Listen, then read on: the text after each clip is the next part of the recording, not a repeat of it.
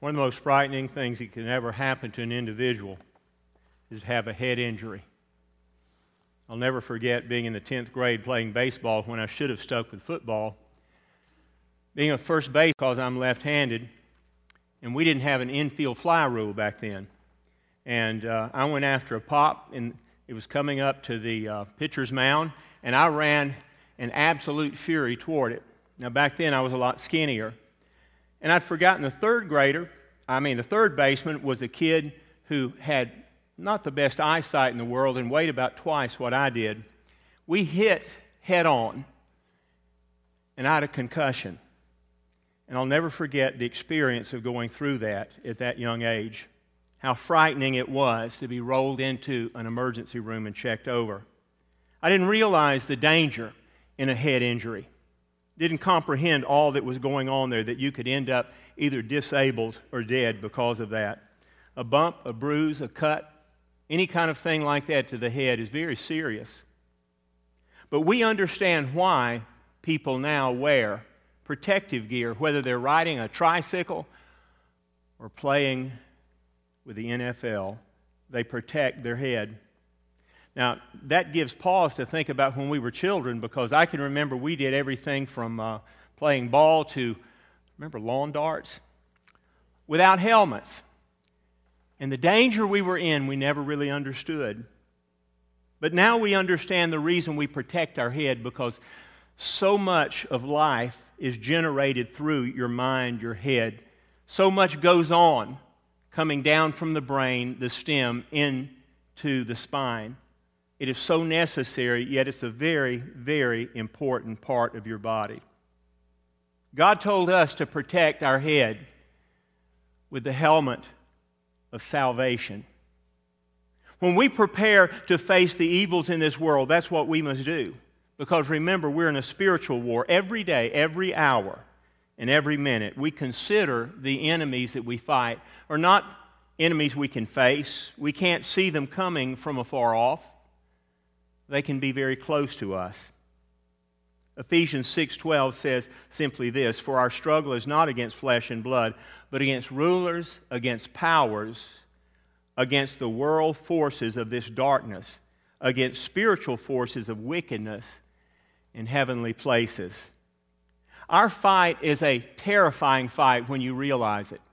When you understand the world that we live in and the problems that are here, we realize the influence of evil in our world. We're in a battle not for land or political ideology. We're in a battle for the souls of men and women and children. There is an eternal effect to what happens in this battle. But amazingly, God equips us to face that situation. The verse right after the one I just read to you says this: "Therefore put on the full armor of God, so that when the day of evil comes, you will be able to stand your ground. And after you have done everything, stand." Now, what's amazing about this passage is it does not tell us to prepare to fight. We're equipped to fight, but the battle is not ours. We're to stand and fight. We're to face the enemy, and yet we are to stand because the battle has already been won, dear friend. Jesus fought that battle and won it on the cross. When he entered into the grave, there he declared that we all died with him. Our sin could die, and he rose again victorious. Because of that, we don't have to fight. We just stand. And here's the amazing thing. When we stand our ground, when we stand in faithfulness to him, we're protected. We're going to be okay. The helmet of salvation is so important.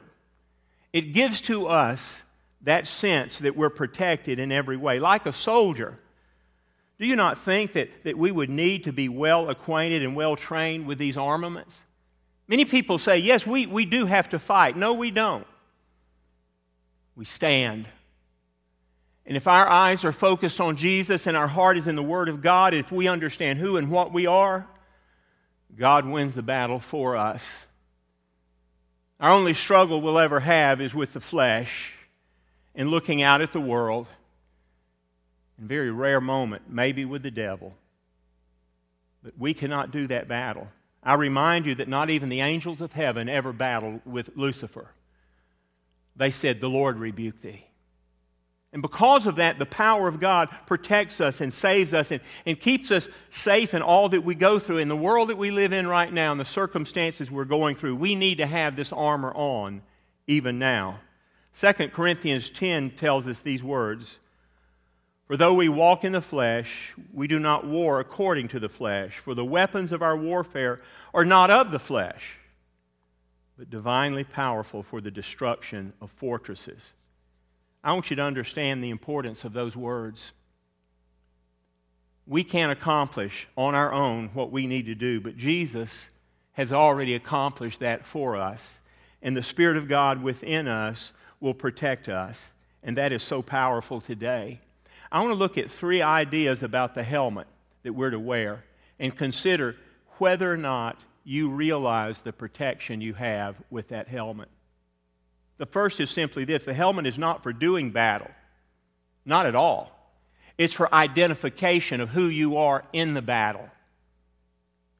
Our entire robe that we wear of armament as we go into battle has nothing to do with protecting us so that we will live forever. No, we'll live forever because Jesus is in our heart. It identifies us with Jesus Christ. What we wear gives us that sense of walking with Him.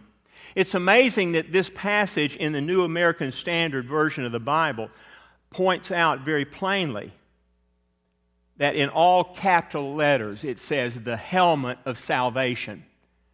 And it does that because this is not a new term that is used here by Paul. He borrows this from Isaiah 59:17.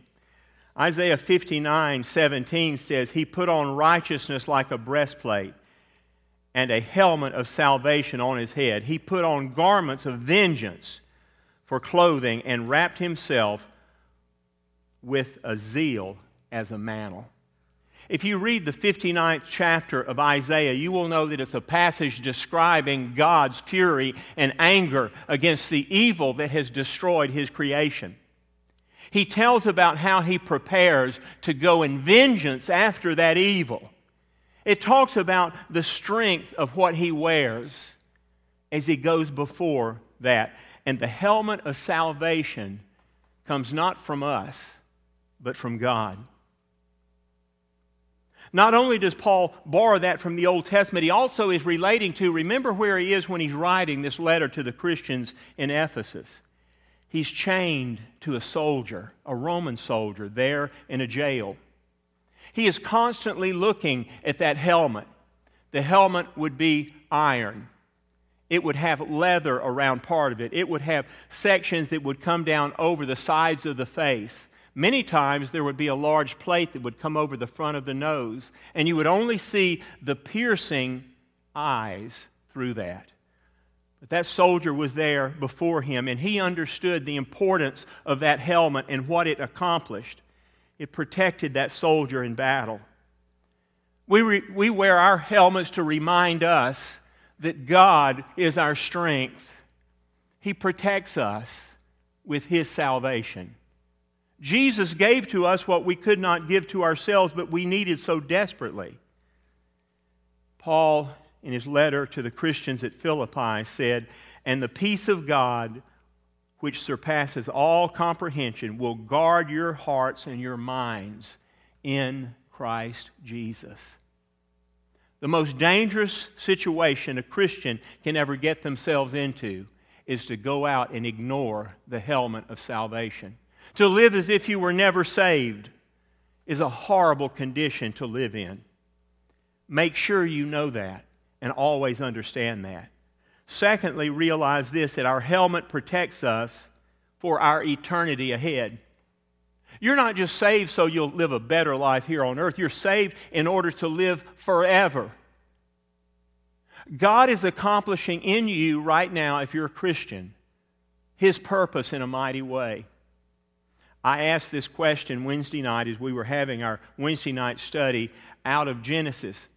And I ask this question, and sometimes when I ask questions, they're tricky, and sometimes they're misleading. But this one I often think about is so powerful and important. We must realize that God only has one purpose for us once we're saved. He has one direction for us, one thing. Now, Jesus has a special relationship with us in that salvation. The Holy Spirit does also. But God has one purpose for us once we're saved, and that is to conform us to the image of His Son. That's what He's about in our life. And He doesn't hesitate to use any calamities, disasters, or situations we go through to shape us and mold us into the image of His Son. For the more that we look like Jesus in this world, the more we will affect those who encounter us. The more we look like Jesus, the more we are loved by the Father. Because it is the flesh that we are to push away and to get away from in sanctification that makes us more like Jesus. And that is only accomplished in difficult circumstances. God doesn't send upon us sadnesses and difficulties and tragedies. No, not at all. But He uses every one of them to make us into an image of His Son. I used to be bothered by the expression that was used often by my parents. My parents were older, and we had at our house, we had some whetstones to sharpen blades, but we also had a great big stone that was on a pedal, and you could crank it up. And it was a grinding stone, but it was used to sharpen like sickles and different farm implements. We even sharpened our shovels. And a friend told me one time, "Why do you sharpen a shovel?" I said, "Go over there and stick it in that dirt." And it had been dry for about 4 weeks. He said, "It won't go in." I said, "That's exactly why you sharpen it." My parents had an expression they'd use, and you've heard it before. Sometimes God sharpens us at the devil's grindstone. What that means is the sadnesses and the difficulties of life, God will use them. He doesn't cause them, but He will use them to perfect in us His will, the image of His Son.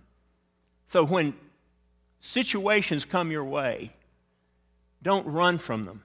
As James, the half-brother of Jesus, said, when they come, don't try to hide from them. And that's what we often do. We begin to pray and say, "God, take away this tragedy or this sadness or this struggle or this stress." No. God's not going to take it away, but He's going to use it to benefit your life. You're going to learn through that sadness or that difficulty. That's how God works. But I want you to realize this. As He protects us for our eternity ahead, I want you to know that He's possessing the salvation that only Christ can give. We as the Christian should not be discouraged. Not at all. Sometimes when we're in the middle of the disaster of that, when we realize the situation is one that's untenable and frustrating, that in that we understand that our salvation is a present reality. We're saved, but it's also a future hope. Because of that, we have something to be thankful for.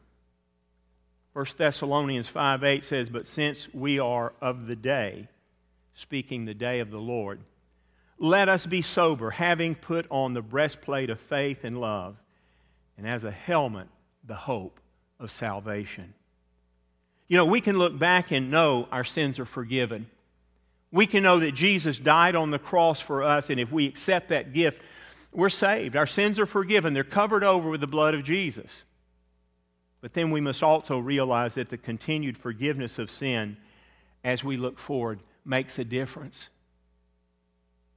Very often when young folks come to me and say that they're ready to be baptized, they'll sit down and talk with me, and I'll always ask them a series of questions, but I always ask them one very important question.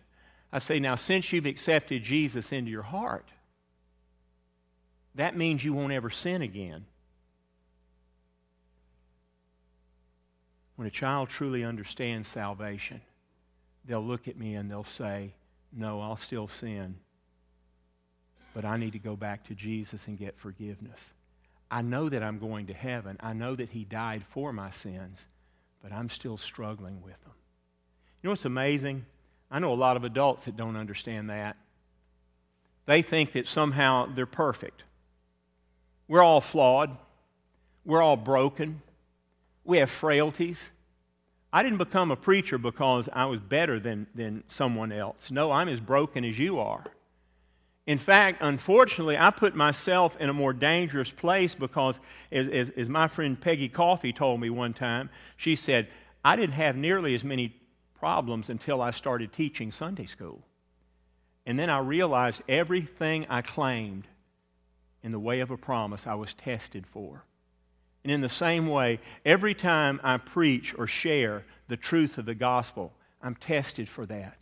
You go through those struggles, but you learn to stand. You learn not to be afraid of those struggles, not to run from them, but to embrace them, because you know that the strength that you have within you will get you through that. You won't retreat. You won't surrender. You won't give in. You won't say, well, I'll do this one more time, or I'll be with that person one more time, or I'll go through this experience or attitude one more time, then I'll quit. How many times have we said that in our lives? But the reality is this: greater is He that is within you than he that is within the world. And it is not your strength that you overcome temptation with. It's His strength. You may do it for a while in your own strength, but eventually the evil one will come at you at your weakest moment, and you'll give in, and you'll surrender, and you will live. You won't lose your salvation, but you'll live as if you were never saved. And that's the most frightening of conditions for a Christian. But lastly, I want you to realize this: our helmet cannot be removed by anyone. No one can remove your helmet of salvation. I'm so thankful that in John 10 we hear these words, and I give them eternal life, and they will never perish, and no one will be able to snatch them out of my hand. My Father, who is greater than all, hath given them unto me, and no one is able to take them out of my Father's hands. Why are we secure in our salvation? Why do we believe that we can't lose our salvation?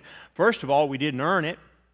We didn't make it. We didn't accomplish it. And secondly, it's not us holding on to it. It's God holding on to us. I am so thankful that God holds on to us. Because many times we walk away, we give up. But He continues to hold on to us. We face the battle knowing our salvation is assured. We understand that God has given us the victory already. I heard a little blog the other day that was done by Tony Evans, one of my favorite preachers. And Tony Evans talked about his son, who is a professional ball player in the NFL. And he told about one time that he had to be at a very special engagement. He could not be there to watch his son play football that day. He said, but the good thing was he had a channel on his television that recorded all those, and he could go back and watch the entire game all the way through.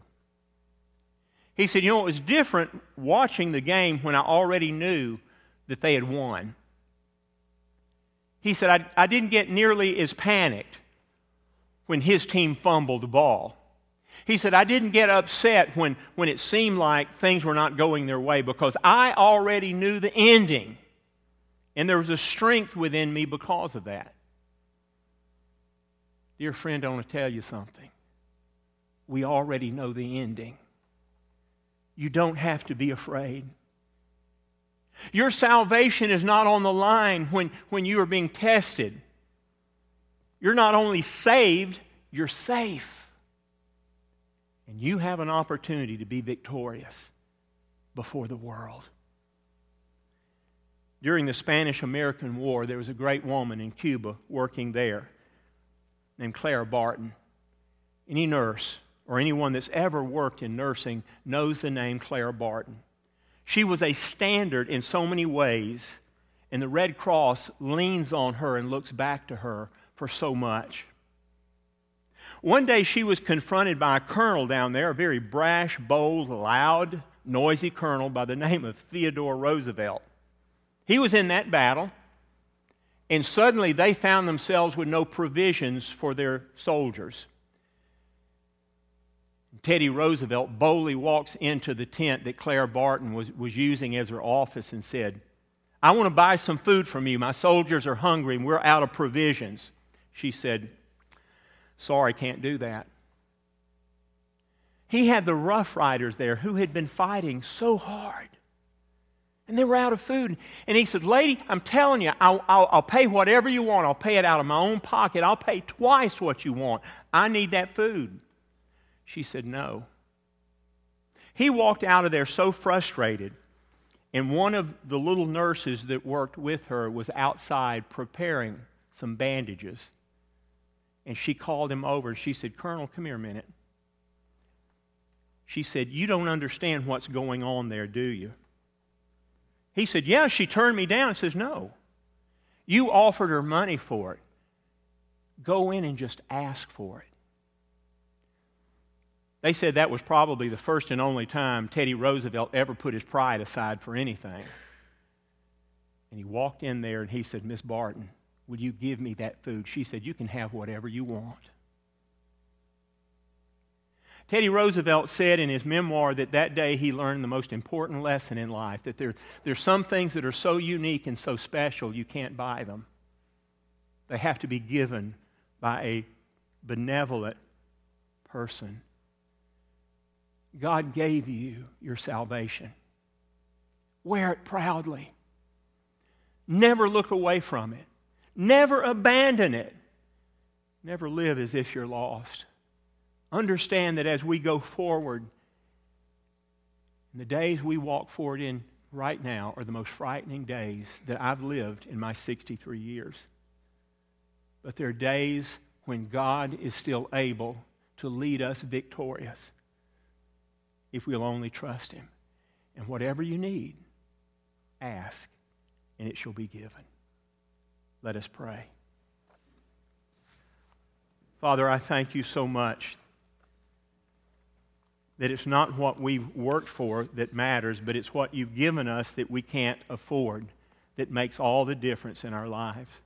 Our salvation was a gift, and because of that, we have so much to look forward to in eternity.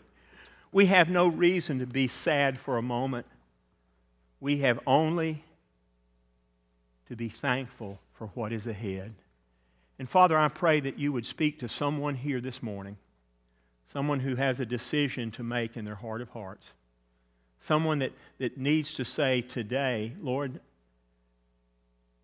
I need the gift of salvation, and I'm calling upon you to save me even today." And I pray if there's one here today making that decision, I pray that you would not hesitate to come forward at the first notes of the instrument as we sing the invitation hymn. And Father, if there's someone here that needs to come forward and join the church or to be baptized or just simply to come down and pray, to be closer with you, I pray that they'd feel a freedom in the Spirit to do that even today. Father, speak to our hearts. And may we be keenly aware that our obedience makes all the difference in the world when we hear you. May we obey even now. And we pray this in your name, Lord. Amen.